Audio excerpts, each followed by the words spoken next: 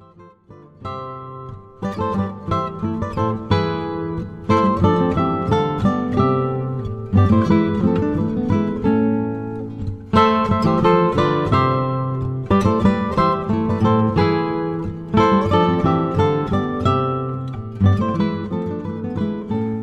Tudor History and Travel Show is a podcast that brings Tudor history to life by exploring Tudor places and artefacts in the flesh. You will be travelling through time with Sarah Morris, the Tudor travel guide, uncovering the stories behind some of the most amazing Tudor locations and objects in the UK. Because when you visit a Tudor building, it is only time and not space which separates you from the past. And now over to your host, Sarah Morris. Hello, my time-travelling friends. It's Sarah, the Tudor travel guide here, back to bring you another episode of the Tudor History and Travel Show. Well, you'll be listening to this in early June, one of my favourite months of the year alongside May.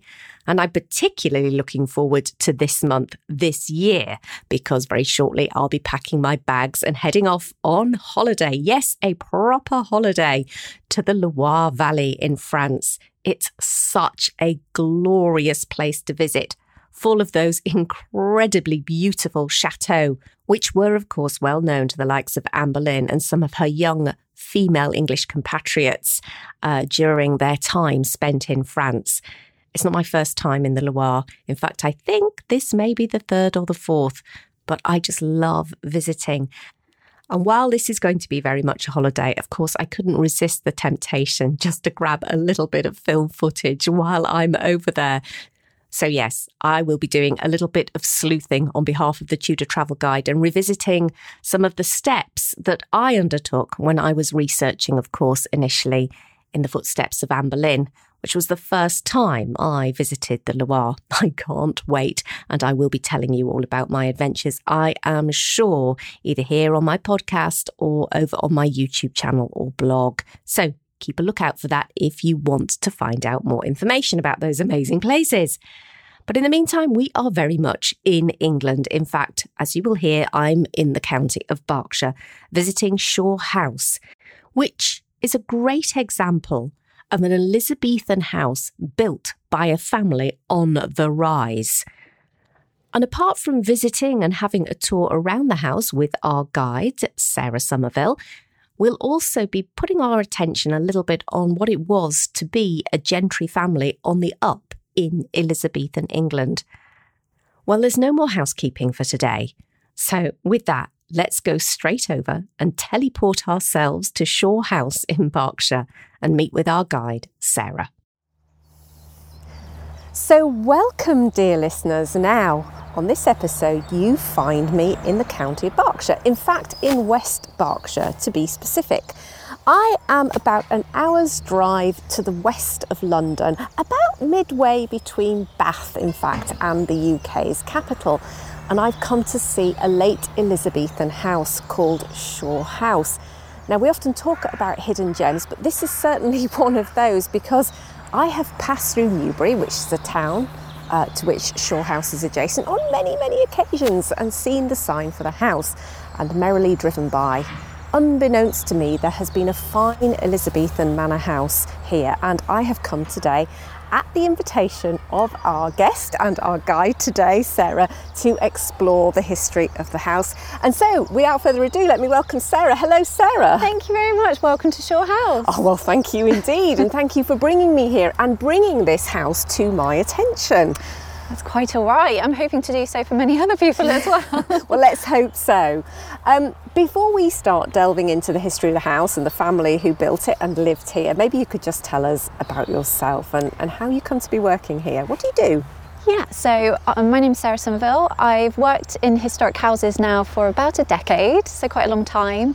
I started my career by studying museum and gallery studies at Aberystwyth University many years ago now. And during my studies, while studying, I also worked at Highclere Castle, which many people will know instead as Downton Abbey. Of course. I began my career there as a tour guide and eventually then worked in the events team. I was there about 7.5 years until 2019 when I moved to Shaw House. Okay, so this is your second or third year here at the house? Yeah, I've been here 3 years now, and my job title is Visitor Services Officer, which really is an umbrella term for a little bit of everything. It's quite a varied job, but mainly I help with the day-to-day runnings of the house. I also organise the larger events. We have fairs here across the year, also working with the exhibitions and the archive as well, so lots to keep me interested. Yeah, and we'll definitely come back to those events and how visitors can come here and what's going on at Shaw. But in time-honoured Tudor travel guide fashion, I always like to start at the beginning.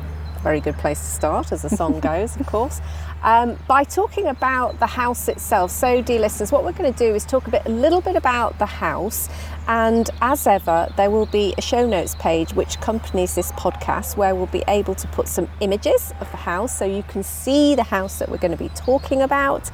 And we'll talk about the history of the building before going on to talk about the family, and then finally, as I just mentioned, giving you an opportunity to find out about how you can visit Shaw House.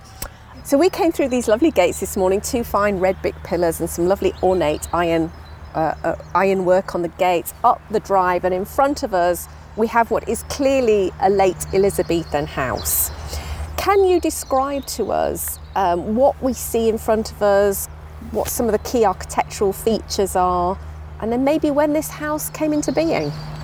Yes, so it's quite imposing, isn't it, as you're coming up the driveway? Yeah. So in front of us is Shaw House. It's a H-shaped house, as many of the homes were in the Elizabethan age.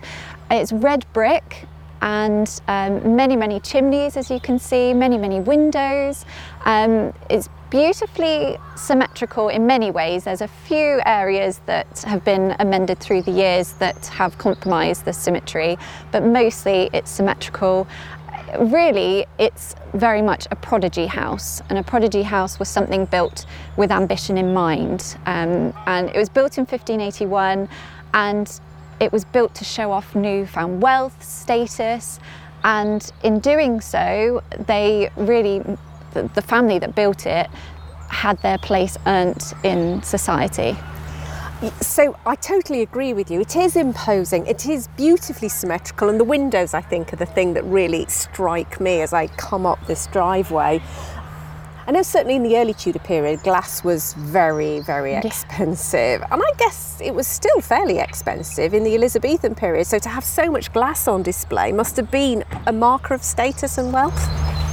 Exactly, so there's various features on Shaw House that are representing that wealth and status. Very much so the glass. If you think back only a few centuries earlier, you were having much smaller windows because you had the more sort of medieval look to a house. It was more of a defence. Whereas now you could have large open windows, let in a lot of natural light, but glass was still very expensive. So by having all these glass windows, you're really showing off how much money you have. But not only that, I mean, the brick itself was a material, we take it for granted now, building houses in brick.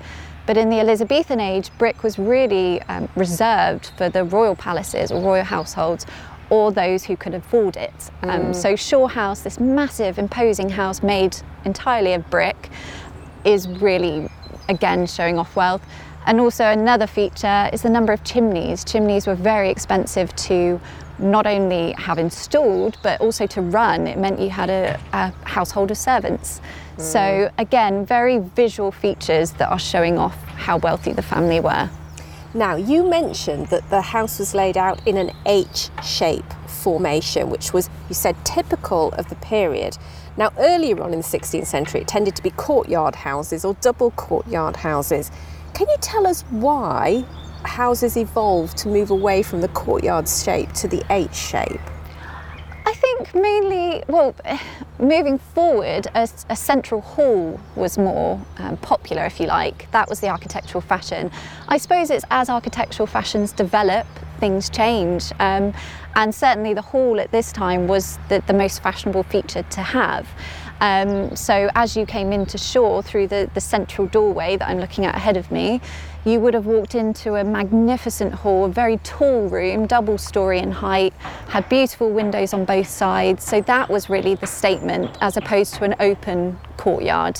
And obviously the H shape was for Henry, and I know later houses were in E shape as well. But yes, that was just very fashionable of that time. It's interesting because you mentioned the Great Hall there, and of course in the early medieval houses the Great Hall would be actually where everything happened, but I'm guessing by this time the hall becomes a ceremonial piece, so you go through those doors and you're met with a huge open space. But I guess visitors moved quite quickly through that into sort of the private apartments to be with the family. Exactly. So they would be welcomed into this very grand and spectacular hall. I mean, it'd be breathtaking. If the imposing building wasn't enough, you then come into this beautiful hall. But like you say, they were then brought through to the winter parlour, for example, or and if you think in this time as well, staircases, sort of flamboyant staircases were becoming more popular, again, to show off wealth. If you could have quite a huge, imposing staircase, that was a sign you were incredibly wealthy. So often the rooms that guests would be taken to would be on the first floor because you'd want them to go up that beautiful staircase. Yes. So yes, they would be welcomed into the hall, and often they would have their dinners in there. But for entertaining throughout the day, obviously the grounds were used, but other rooms in the house were also used as well. While you mentioned grounds, I guess there must have been a hunting park associated with the house. I mean, anybody who had money wanted to hunt in the age, I guess. Absolutely. I mean, it was the hobby. It was the thing to do, wasn't it? Again, as well, showing off wealth. If you could invite royalty to come and do some hunting in your park, that was a pretty good sign if you could show off in that way. But yes, originally the grounds at Shore were hundreds of acres, and that included the woodland, arable land, farmland, other houses for people working on the estate, of course. And over time, sadly, that's been lost, but we do still have the immediate grounds and beautiful lawns around the house still. I'm sure we'll come back to those because I'm sure those are things that people can enjoy if you come and visit Shore today. Now, prodigy house, I love the fact you gave the definition of what a prodigy house is, because I think a lot of people will have heard that term but not been really sure. But that does lead us in to talk about one of the things we want to really emphasise in this podcast. So I know, dear listeners, you often find me in very, very grand houses and palaces talking about the aristocrats, and in fact, we've been recently down to Wealdon Downland Museum and recorded a podcast there looking at the very ordinary yeoman and his house. But I think the interesting thing about the family here is that they're kind of that up and coming sort of gentry who are making their money through business. Is that right? Is that basically, can that summarise the family here? Yes, so the builders of Shore were the Dolman family, and they worked locally in Newbury. They were cloth merchants. They had a factory in Newbury, and they built up their wealth through the cloth trade, which was very prosperous. It was such a huge trade in the early Elizabethan times. And they made a lot of money from that. Like I say, they worked locally, and interestingly, Thomas Dolman I bought Shore Manor then, as it was a smaller manor house and estate. And it was good that he did, because the cloth trade was beginning to decline. So as a good businessman, he instead invested his money into the estate, Shore Estate. So, Sarah, why don't we continue that conversation and find out about this family and their growing wealth, maybe at the back of the house, because it would be lovely to go and see the other side of Shore House. So why don't we go around there? Lovely.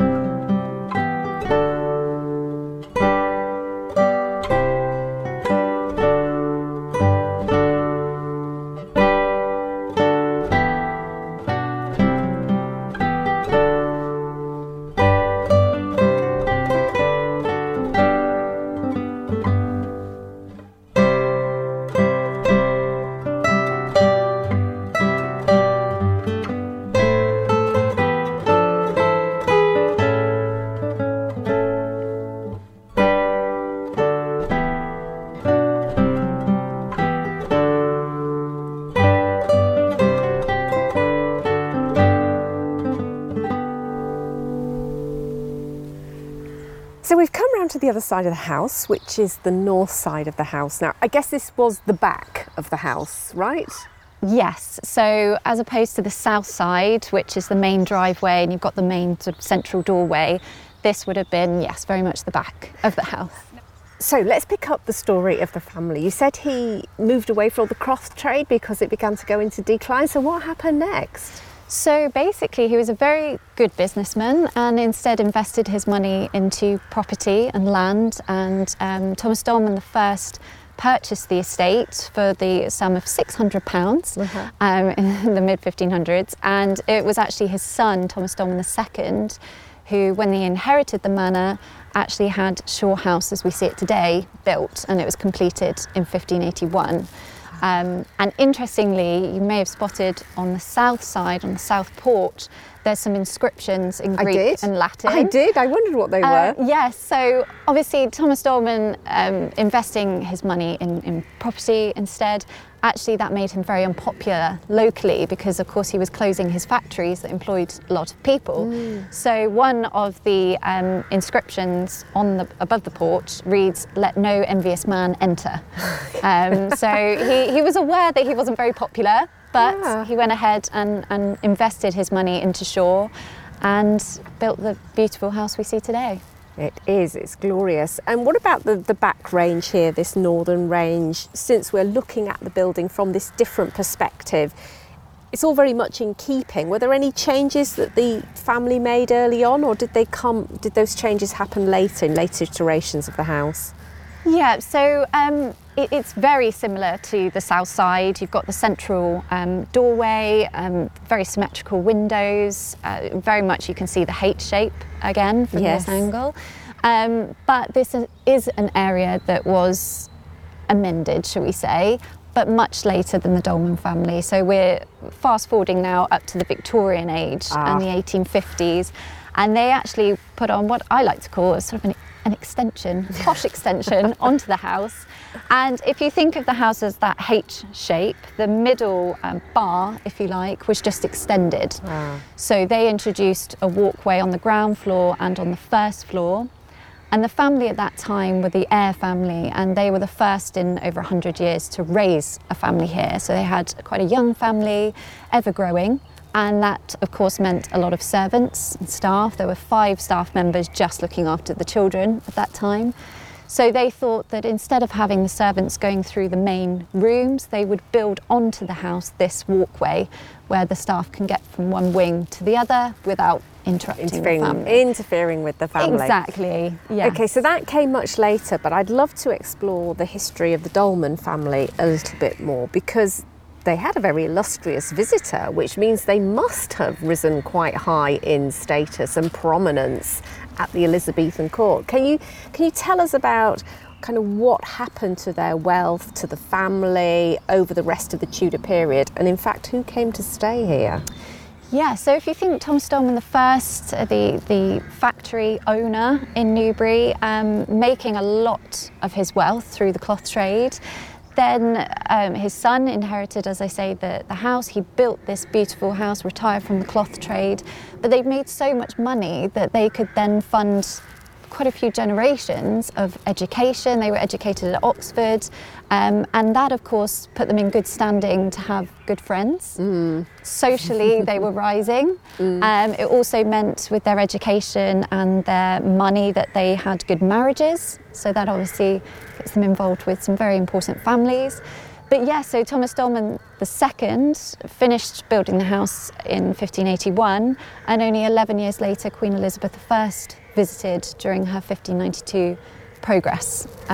So she visited quite a few places locally, but if you think about Shaw, I mean, the places that she visited on that progress, Shaw would be one of the few that the people on that progress would still recognise. It hasn't been really altered since then, which is quite something to think about. You know, the view you're seeing at the bottom of the drive is the view she would have seen in 1592. Yeah, you're quite right, because so many of these places have been lost or altered beyond all recognition. So what do you know of the 1591 progress, just to put it in context for people? Where else did she go? I mean, Did she just come to Berkshire? I doubt it very much. She tended to move around quite a lot. What do we know of that progress? So she travelled from London, and there was a lot of involvement, especially in Berkshire, but I think she went a bit further as well. But it ended up back in Hampton Court in London. But what we know from her stay here certainly is quite limited, unfortunately. But she did stay here, and she was entertained at nearby Donington Castle, which is now sadly just a ruin of the gatehouse. But it said that there was a stand put up there for what we think was probably a theatre performance for her while she was staying at Shaw House. So, do we know how long she was here?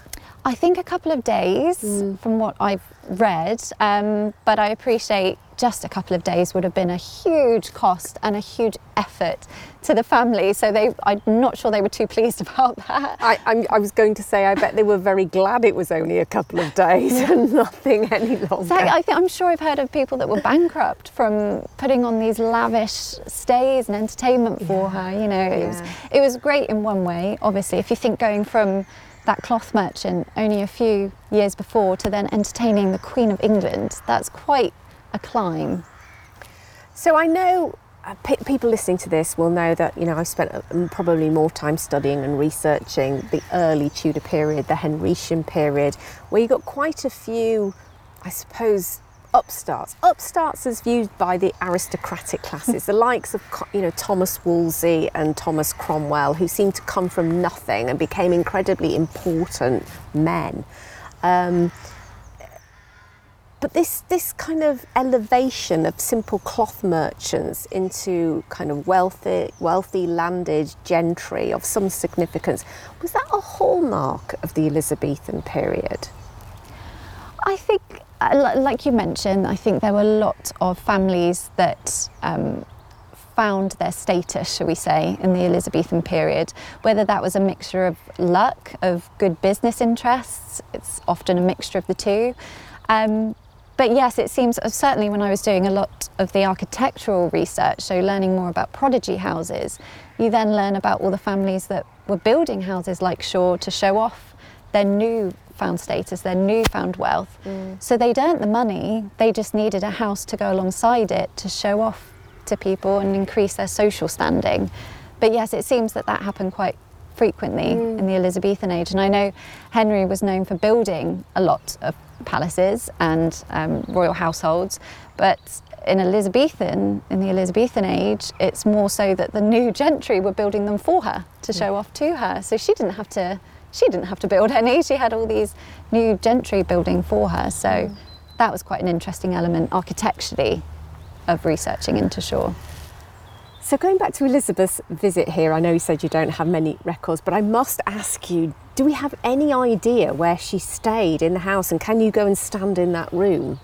Sadly, no. I wish I could say yes and could take you to the room, but it is a bit of guesswork, a bit of imagination going. But interestingly, in 1622, so a few years after Queen Elizabeth I visited, an inventory was made and really detailed every single room, every single item that was in that room. And there was one that was referred to as the Queen's Chamber. There's also the King's Lodge. So there's various rooms that could perhaps be hinting. Very suspicious to me, Sarah. Exactly. So I can certainly show you those. But yeah, because of the changes internally as well, it's sometimes hard to fully imagine the room she would have been in. But we have those hints, and I can certainly show you the rooms. Well, why don't we go and have a look at the Queen's room and then muse over that point together? That would be great. Absolutely. Okay.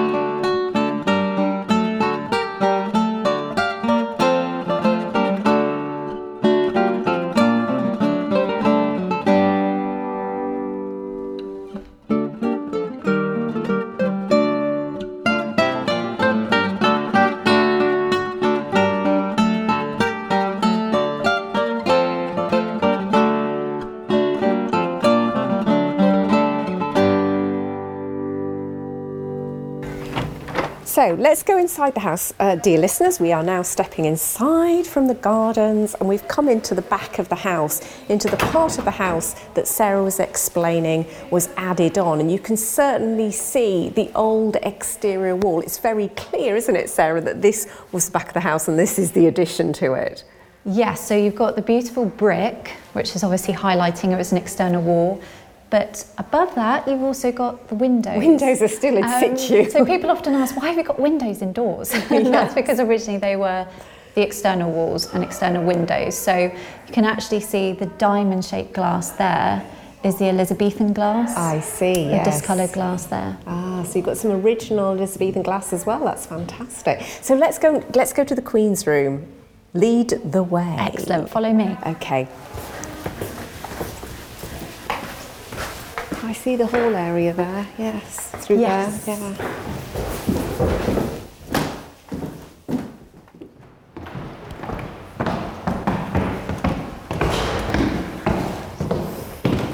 So is this always the main staircase? This is now the main staircase. It was thought to have been put in position here in the late 1690s in preparation for a visit from Queen Anne in 1703. So Queen Elizabeth I wasn't the only royal to come here. Queen Anne visited as well in the early 1700s. So the staircase doesn't date to the Tudor times. Sadly, because of the different changes internally, we don't know what the Tudor staircase looked like, but it's very likely that it was in this position here. Interestingly here though, there's a beautiful large window that's looking out onto the great lawn there. But below that, where the woodwork of the staircase now is, on bright days like today, if you look closer, you can sometimes see light coming through, and that's because there's a window below the main window that wasn't filled in when this amendment was made. The staircase was just sort of plumped on top to keep the symmetry outside. So on bright days, you can see the sunlight coming through the slight cracks in the wood. Oh, how bizarre. That's incredible. Good. Well, we're up here on the first floor. Where do we need to go from here? So if we continue this way, we'll go along the wooden gallery. This is a fine gallery, isn't it? With some lovely... This does look original. Tell me this is original. So this actual area is above our reception area that we walked into earlier, and it's that area that was added in the 1850s. But interestingly, for those eagle-eyed visitors, there is some graffiti on some of this panelling because it's dark wood panelling along this corridor, and some of it dates to 1744. So, as I mentioned earlier, this was introduced in 1850. So, graffiti is earlier than the introduction of this walkway, and that's because this panelling was once on the second floor. So it was moved here when the family created this walkway. I see. So it could be a lot older. I mean, I must admit, looking at this, it's plain, the plain wooden panelling. It's not linen fold panelling, but it extends along the length of the gallery, and it looks old enough to be of the period. Yeah. Oh, and I love your creaky floorboards. Aren't they great?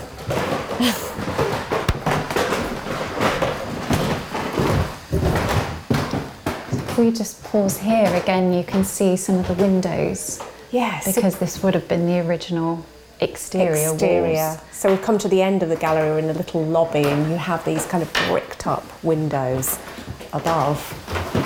Such an interesting house. It just shows how houses get moved around, and Absolutely. I'm glad you're with us, Sarah, because I think I would be totally lost by now. It did take me a little while when I first started working here to get used to where everything was. It's a rabbit warren, isn't it, of corridors and rooms. It is.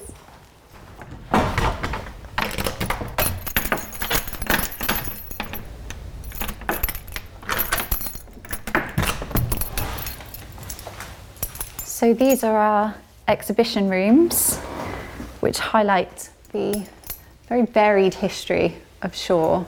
400 years worth, so a lot to fit in to one space, but it goes in depth into the Dolman family, the rise of the Dolmans, all the way through up to the present day uses of Shaw. Now, the first thing that I've seen, because obviously I'm obsessed by Tudor stuff, is this fabulous piece of vellum upon which you have looks like Latin. Latin inscriptions. It's obviously an official document. You've got that beautiful manuscript, and within the first letter of Philippus, we have a seated figure of, I think what I'm seeing here is Philip II and Mary. I love these little pictures. They're so, I mean, they're authentic and they're real. They've not been copied at a later date. These were done. And so I think sometimes these give us the most accurate representation. That's true, yeah. Absolutely. So it's very exciting, that. So what is this document? So it's a royal grant of lands and property, but basically the giving of Shaw, the estate of Shaw, to the Dolmans in 1557. And it's titled Philippus et Maria Regina.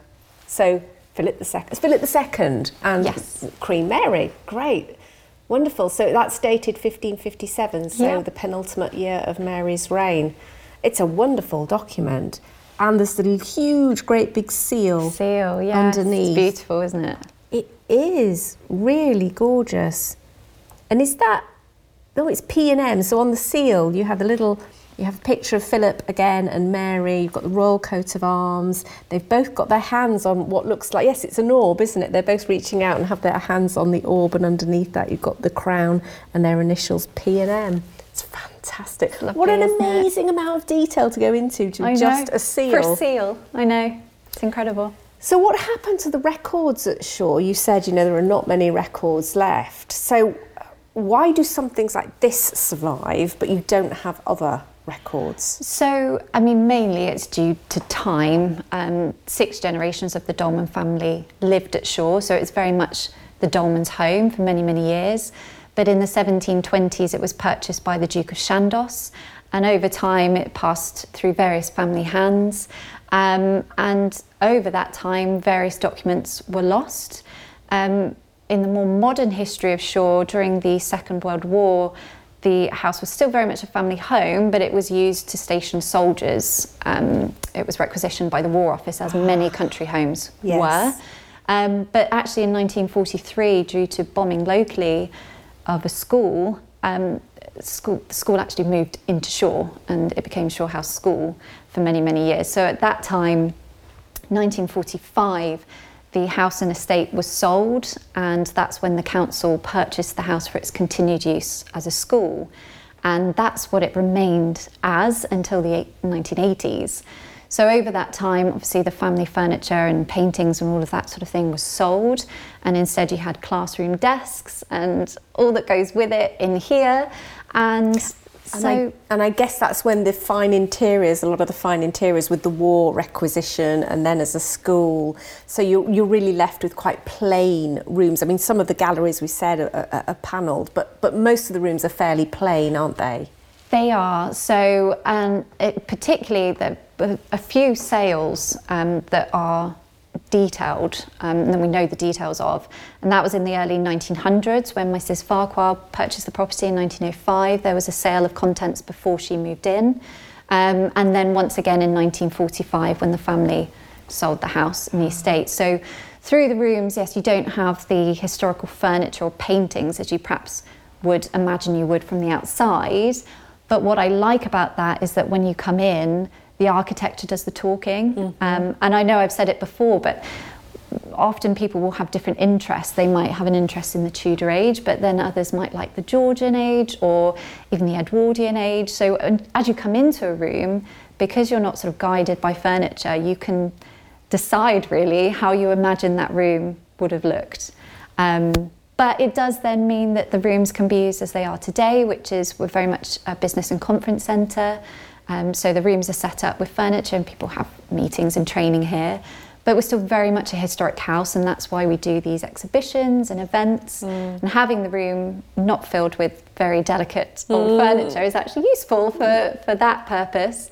But yeah, the rooms do the talking really.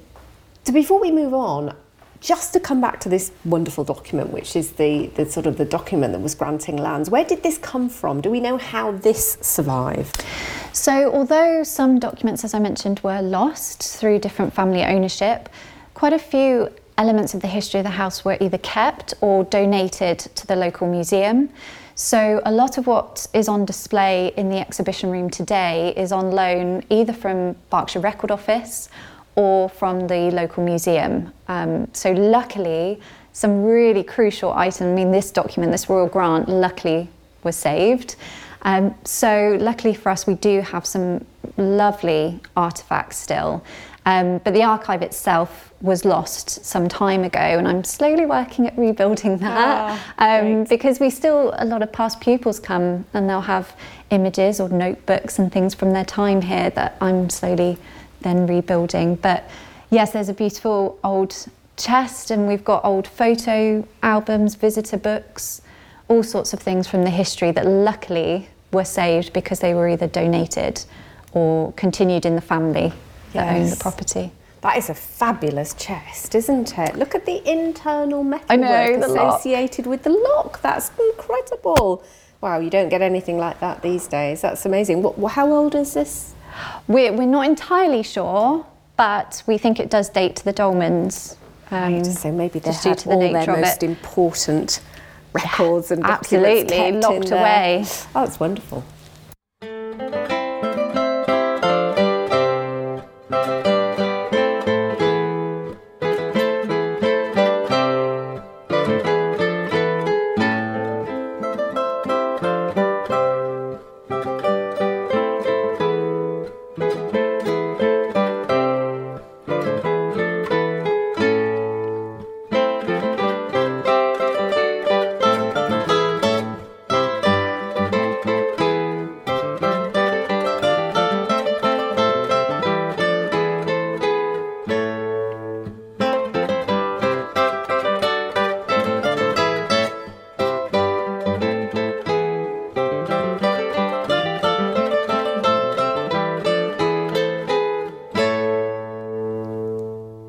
So I think that leads nicely to talking perhaps about how people can visit and what's going on here.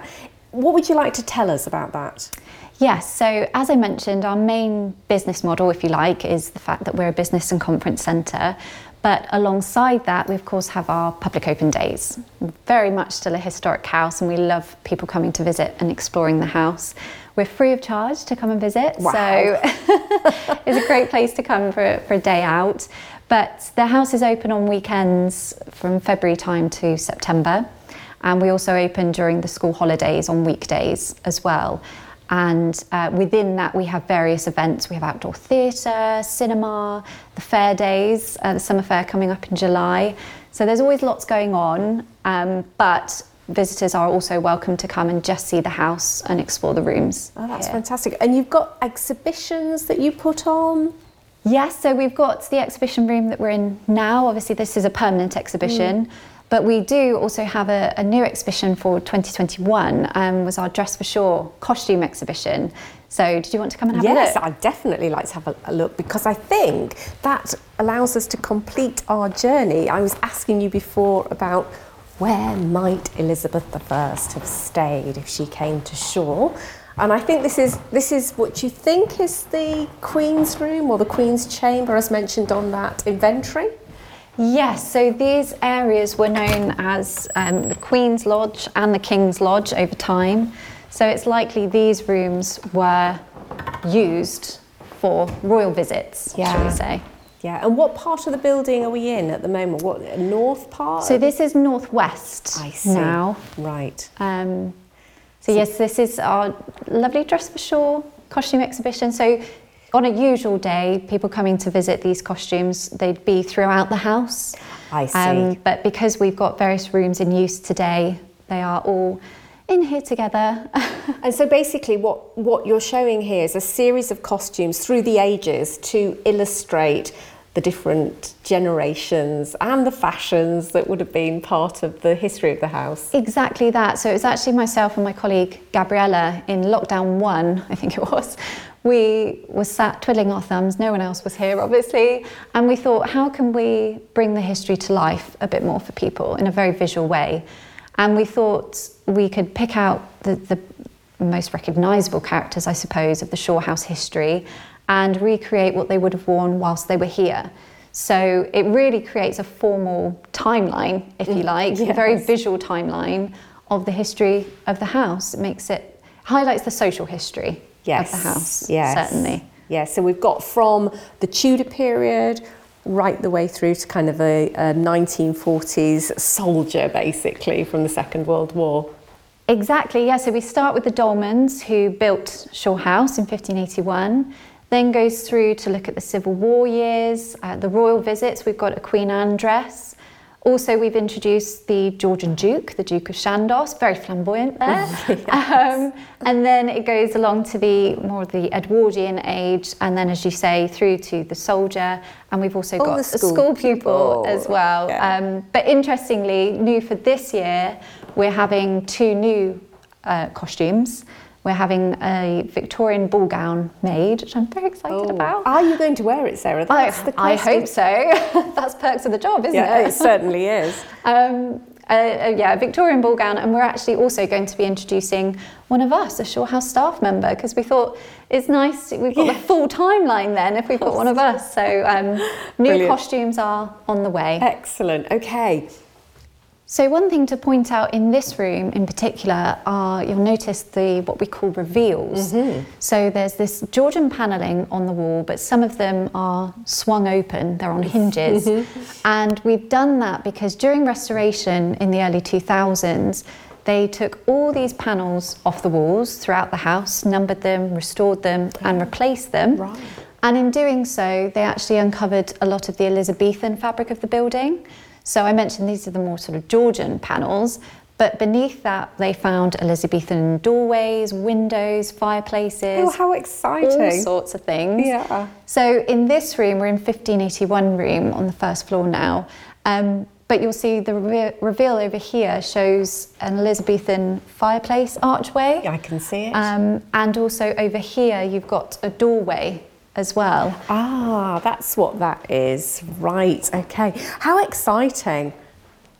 So the other areas downstairs. See. Yes. So you've got the panels are open, and then beyond that you've got the plaster wall, but these huge oak beams and the oak frame doorway in there, which was an original Elizabethan doorway. That's really revealing, isn't it? Because houses are just, they are changed over time, and you do lose the floor plan. And this is like pulling away time and actually sort of revealing what was once there. That's just so much fun. And again, I think I mentioned earlier, especially my research for Shaw House, is when I answer one question, I seem to have then 10 more unanswered.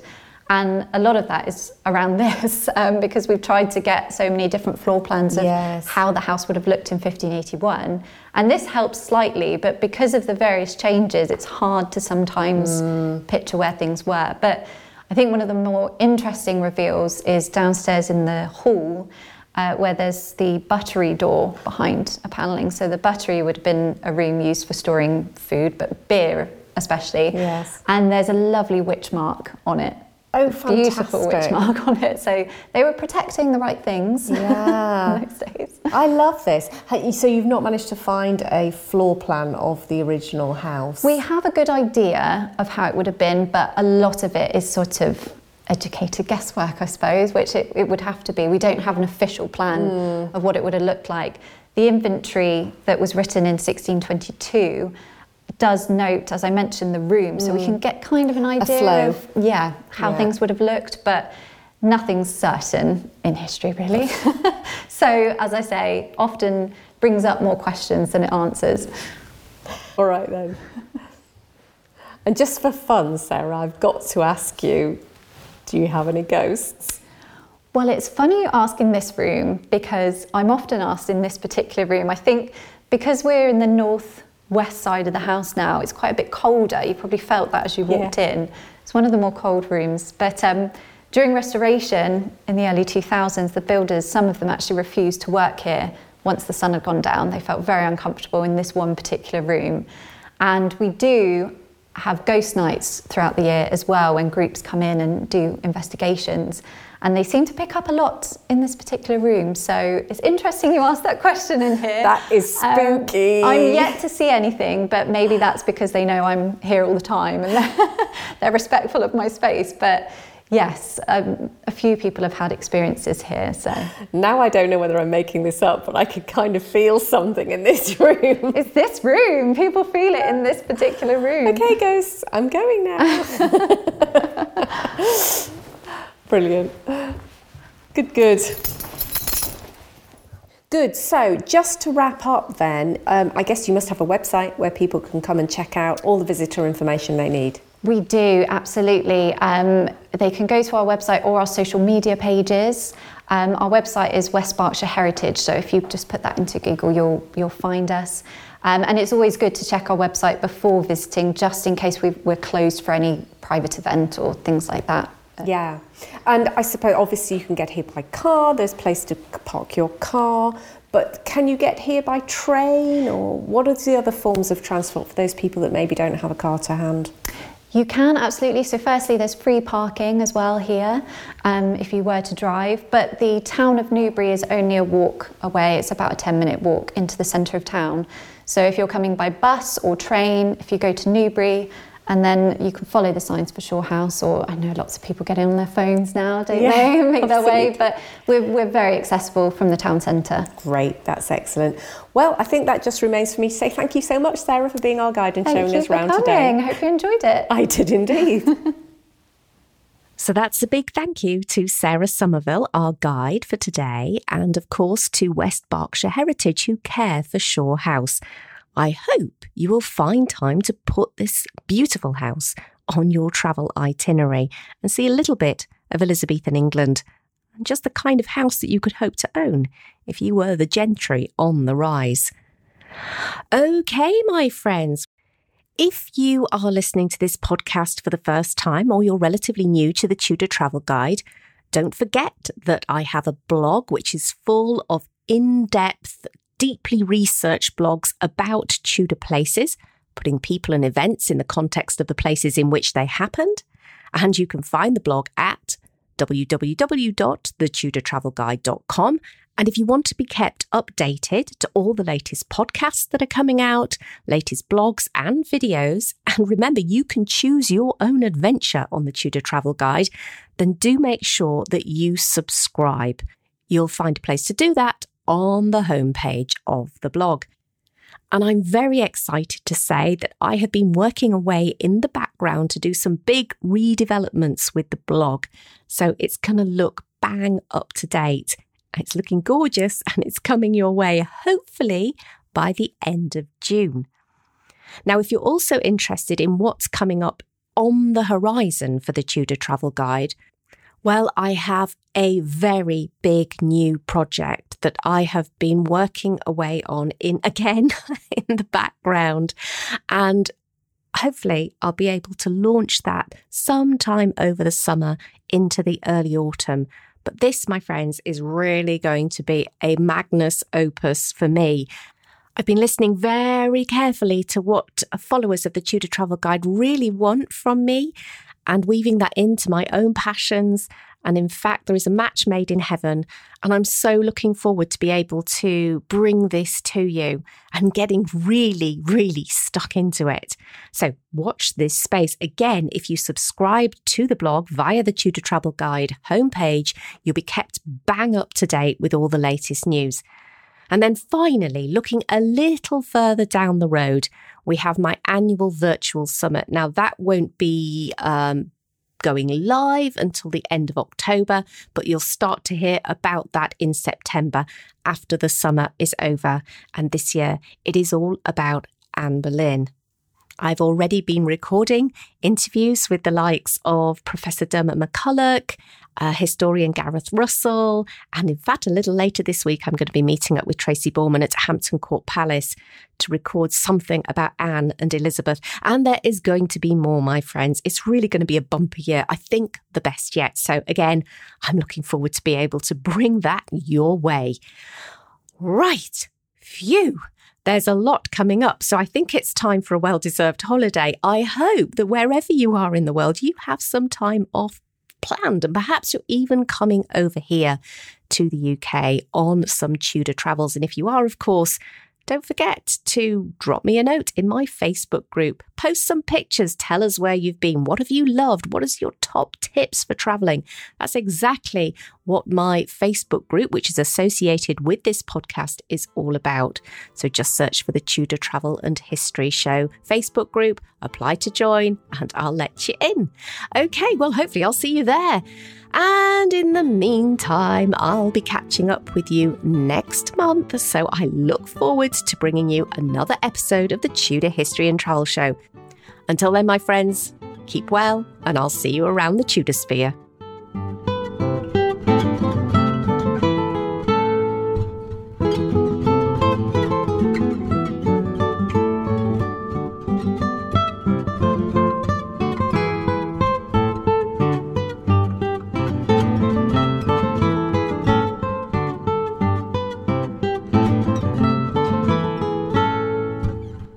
Thank you for tuning in to today's episode of the Tudor History and Travel Show. If you've loved the show, please take a moment to subscribe, like, and rate this podcast so that we can spread the Tudor love. Until next time, my friends, all that remains for me to say is happy time travelling.